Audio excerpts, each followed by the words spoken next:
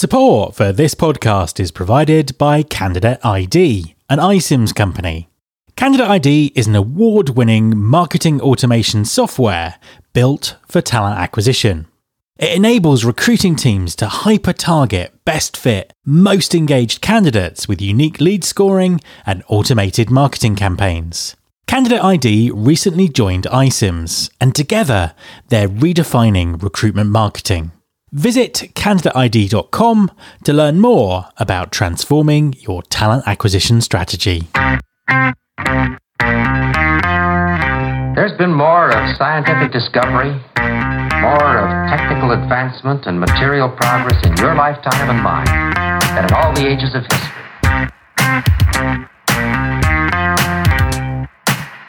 Hi there, this is Matt Alder. Welcome to episode 436 of the Recruiting Future podcast. Diversity in hiring is a critical issue for all employers, but many are still struggling with it. So, who's doing it well, and how much of a role can recruiting technology play in diversifying talent pools? My guest this week is Sean Daly, Head of Resourcing at the Open University.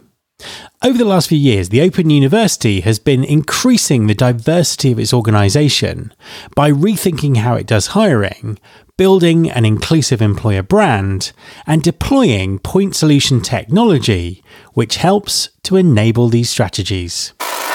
Hi, Sean, and welcome to the podcast. Thank you, Matt.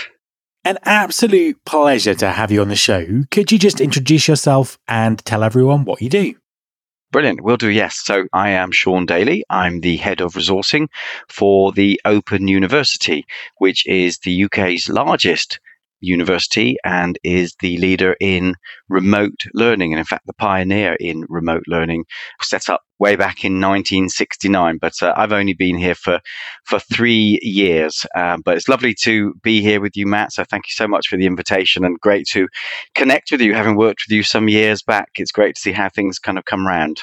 Yeah, absolutely. No, it's brilliant to be talking to you again, and also fascinated in learning more about the Open University and how it recruits. So you sort of mentioned there a little bit about the organisation, and I'm imagining the nature of the way that you're structured and what you do throws up some pretty interesting recruiting challenges. Tell us about the recruiting challenges that you deal with. It does, for sure. And it's been a real learning curve for me for 3 years as well, because it's the first time I'd ever worked in a higher education university setting. I had previously done some work with and had some clients in public sector, some local government, but coming into the Open University is just completely unique all on its own, because it's not like the other universities, because we have over 200,000 students across all 4 nations of the UK and Ireland, but none of them actually come onto campus and study on a campus. So they're all remote distance learning students.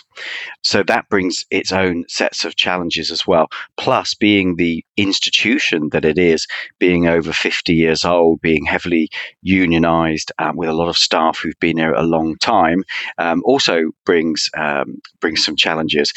And then it's got even more differences, because not just being a distance learning provider, the reason we're called Open University is because we don't have the same entry level requirements that other universities have. And what that means is it was really set up as a leveler, so that people in society that wouldn't traditionally go to university can get an education. So a lot of our students would be people who perhaps didn't get to go to university when they were younger, and maybe they've kind of had a different career, or kind of gone from one job to another, or maybe they've kind of got involved in having a family and bringing up children, and then as a second chance, if you like, of education, have gone back to education. So typically our students study less full-time, although that is changing a little bit now, and they will study whilst they're learning. And sometimes that might take them 5, 10, 20 years to study. And so we therefore also target and try to support a lot of students from lower socioeconomic backgrounds, underprivileged backgrounds.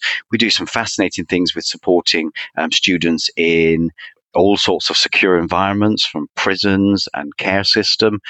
We do some really amazing things. And on top of that, as well as just being kind of a provider of degree and diploma and short course education, we are the largest provider of management apprenticeships in the UK. So we train more nurses, for instance, on the job than any other organisation. We do a lot of work with all the policing organizations as well. And people may or may not know this, but if you look at things like the really famous Blue Planet, Green Planet, all those series with the BBC, well, we've had a 50-year production relationship with the BBC whereby they do all of the production and we provide the academic research and expertise. So we do all sorts of things which make it really nuanced, really fascinating place. It's not one thing or another. So getting under the skin of what it is and how it operates and how to do recruitment well for that type of institution has been a brilliant and fascinating challenge for me. I can imagine. And 50 years ahead of your time in terms of remote learning and remote work. Yeah, but that's an interesting point that you make there. So, yes, the Open University is famed for innovation and being ahead of its time. And I must admit that when I joined, probably my perception was that it was going to be a little bit more innovative and cutting edge than it was. The brand for students, and I think because of the alignment to things like the BBC, is really, really strong. We've got 96% UK brand penetration. We're an institution like the BBC. People know who we are and pretty much know what we do.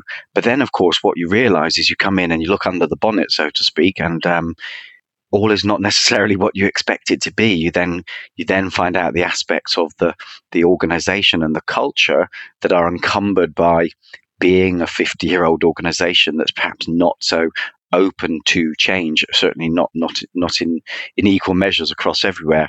And then add on to that, I think, how do I phrase this? The university has, and at times is still innovative, but in a way, some of the innovation over the years has caused us our own problem in that we now operate off of a legacy of 350 sort of built in-house, bought, borrowed, stuck together, just a bit falling over systems. And therefore, that all needed replacing. So we were underway with some massive transformation programs just as I joined. So there was the ERP transformation, which was SAP.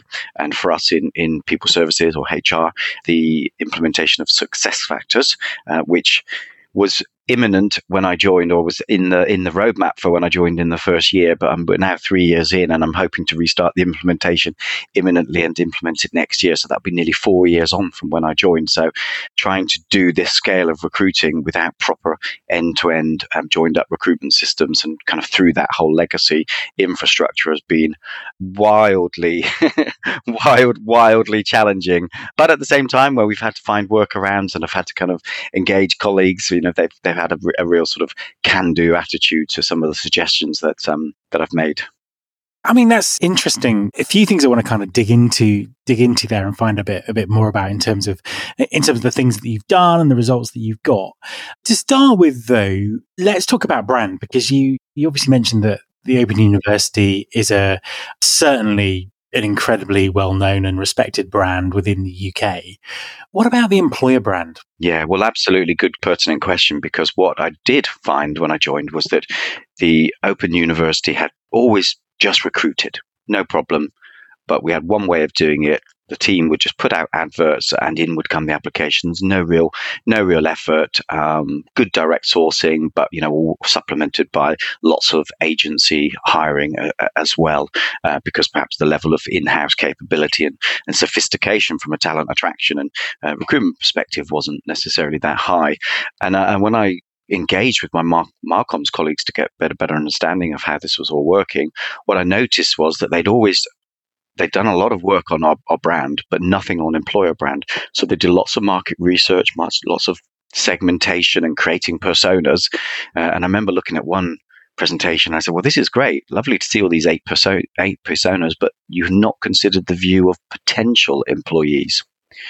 So that's something that I've then been able to do is to, and fortunately they've given me quite a lot of autonomy to do it, is to then work with our recruitment, branding and marketing agency to create an employer brand, which we launched for the first time last year. So the Open University at the beginning of 2021 launched a new student brand called Ambition. And then on the back of that, a couple of months later, we went out to market with our Be So Much More campaign. And that was a really successful campaign. It was done still in the midst of COVID, so it was perhaps there were some limitations to what we could achieve, and we've learned from that this time around because we're going to do another refresh now. We've learned that perhaps we used a little bit too much stock imagery, and that's probably because we couldn't really get face to face with people and weren't perhaps as comfortable with the remote videoing that was probably going to feature in a bit of what we do next. But all the same, we mobilized it really well. We had really good social media and outreach strategy to go with it, and got some great results, great penetration.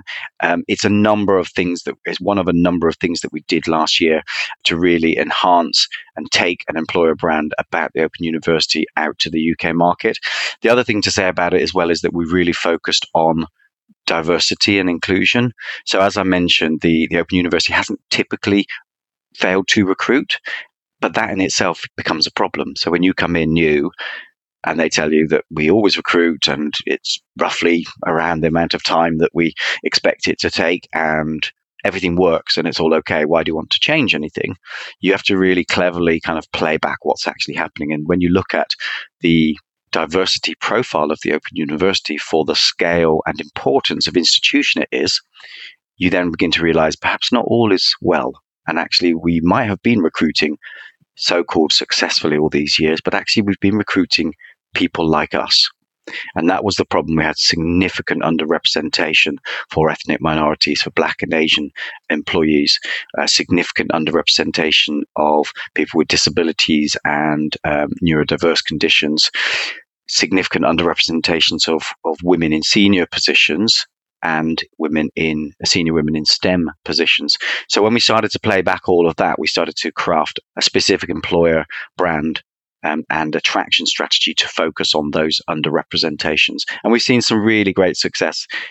There are a number of things which I think go into it. Some of those are at the outreach stage, so the brand, the attraction strategy, the channels that we mobilized, and then some of those are in our process. So right from the job design and the inclusivity of the language, the accessibility of the mediums that you use, all the way through to screening and shortlisting with things like anonymous recruitment, utilizing a database of diverse panelists to get more perspectives into the process. So yeah, lots of things that we've done last year, and some of the headline results, which we're just kind of going through all the data validation now because they're great, are things like a 37% increase year on year of Black and Asian appointments, 100% year on year improvement in disability and neurodiverse candidates appointed. So some real good successes and lots of different things which contributed to it.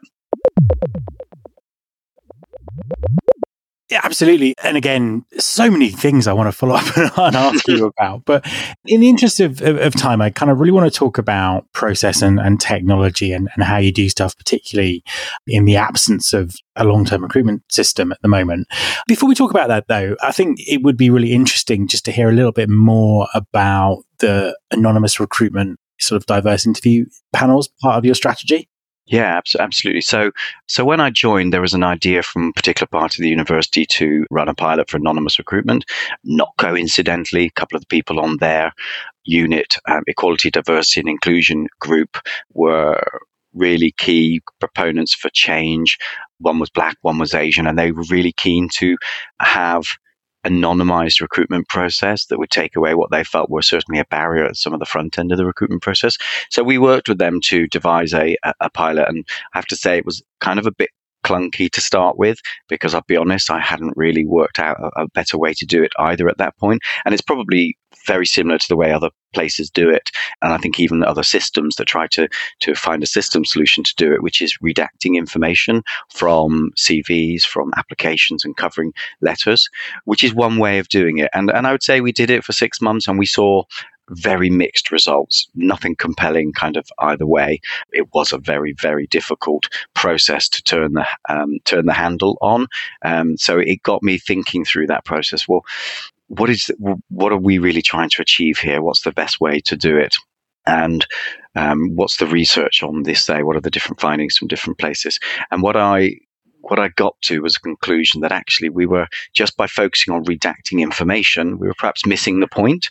And the point being that perhaps CVs weren't the answer and CVs were part of the problem.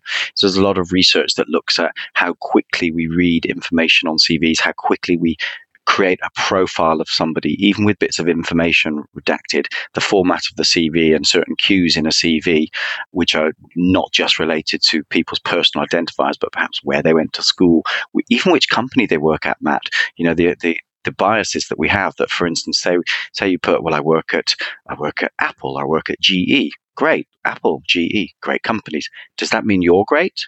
Or have you just been inferred greatness because you work for a strong brand and a well-known company?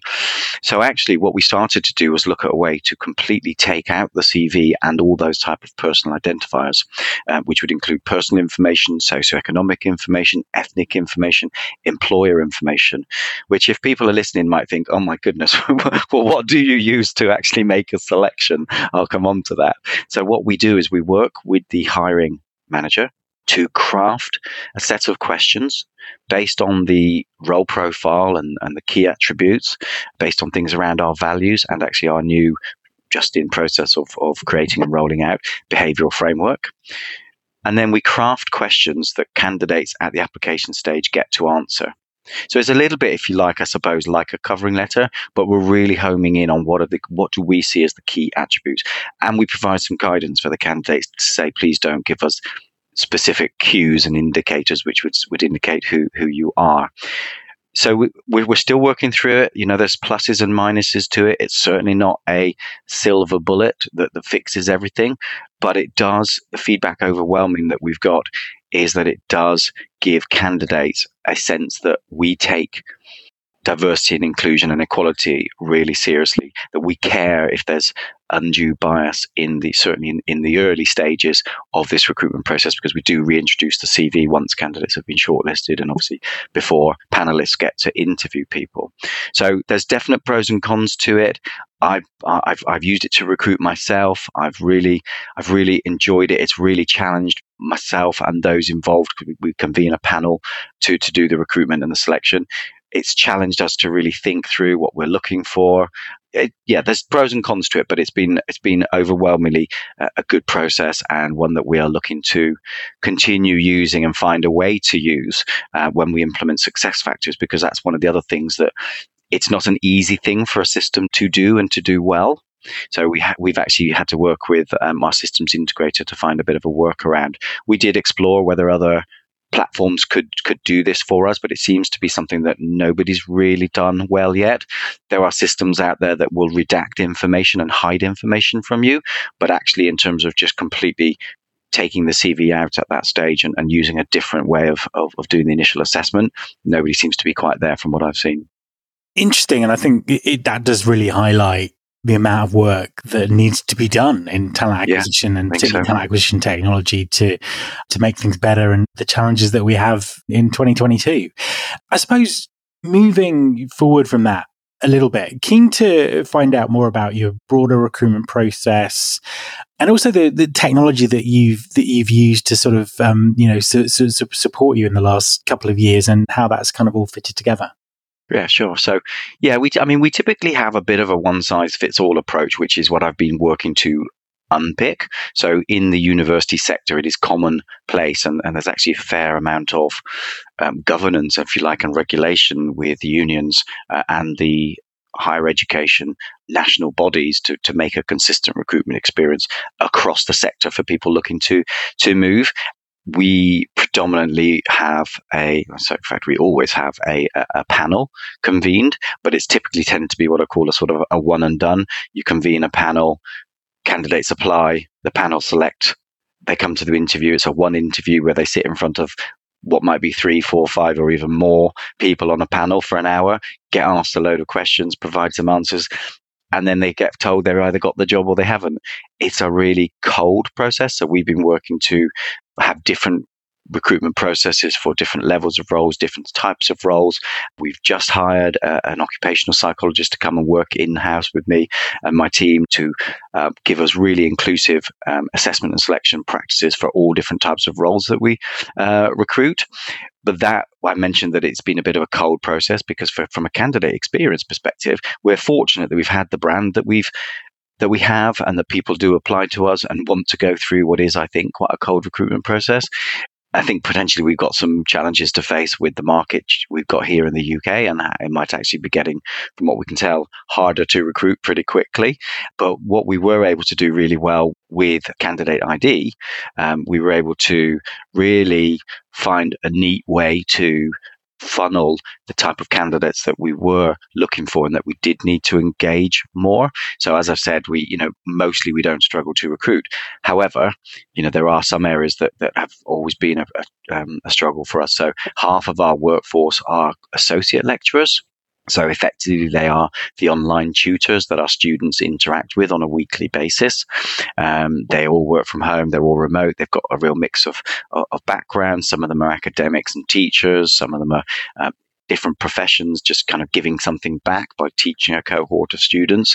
And typically, a lot of them have worked for us for a really long time. So in order to try and shift the diversity profile of that group, we've got to try really hard to reach out to new audiences with our messaging. But of course, when you do that with the type of system setup that we've got, with the front end being an outdated career site that we can't update until we implement SuccessFactors, when you do that without any real end-to-end ATS or CRM functionality, that becomes really tough.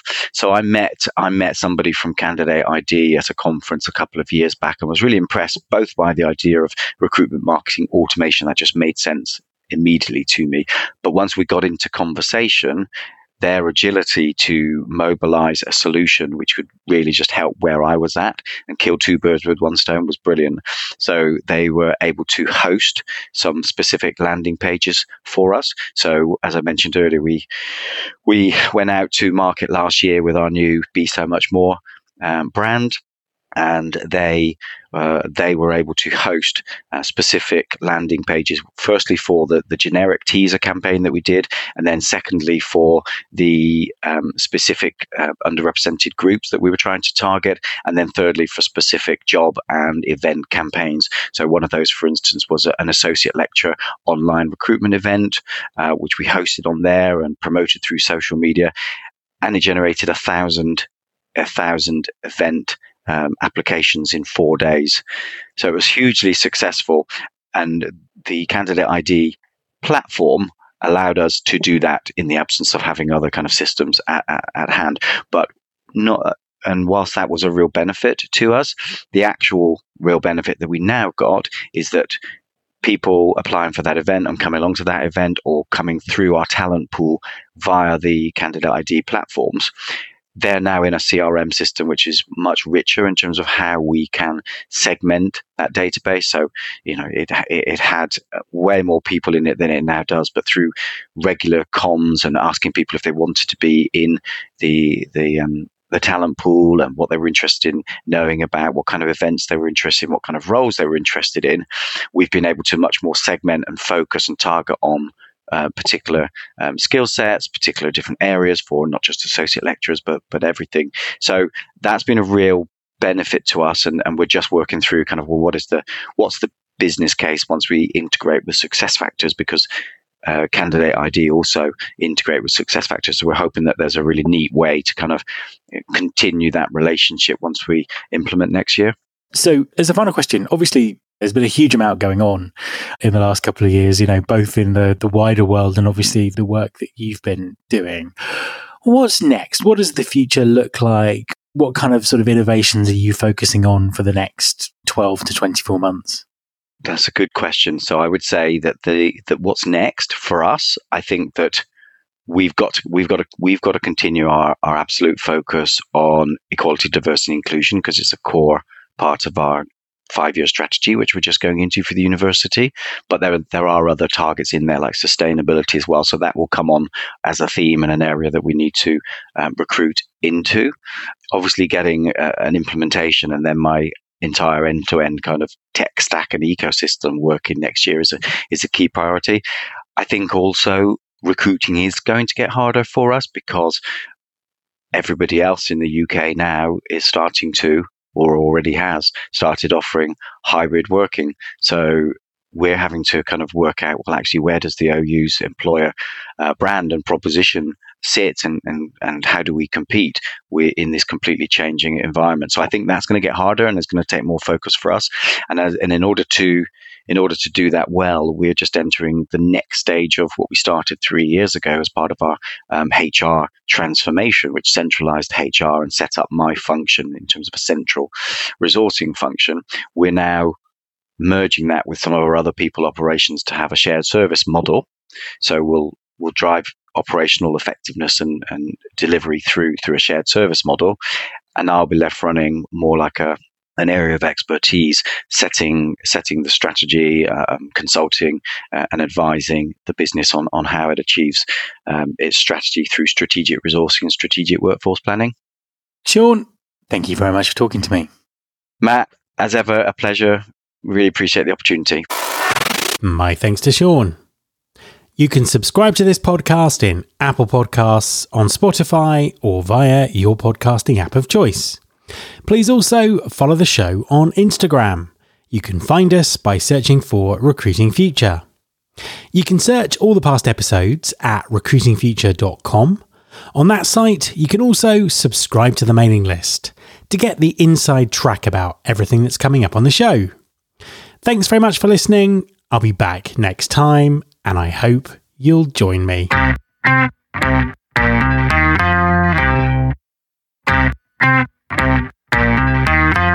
This is my show.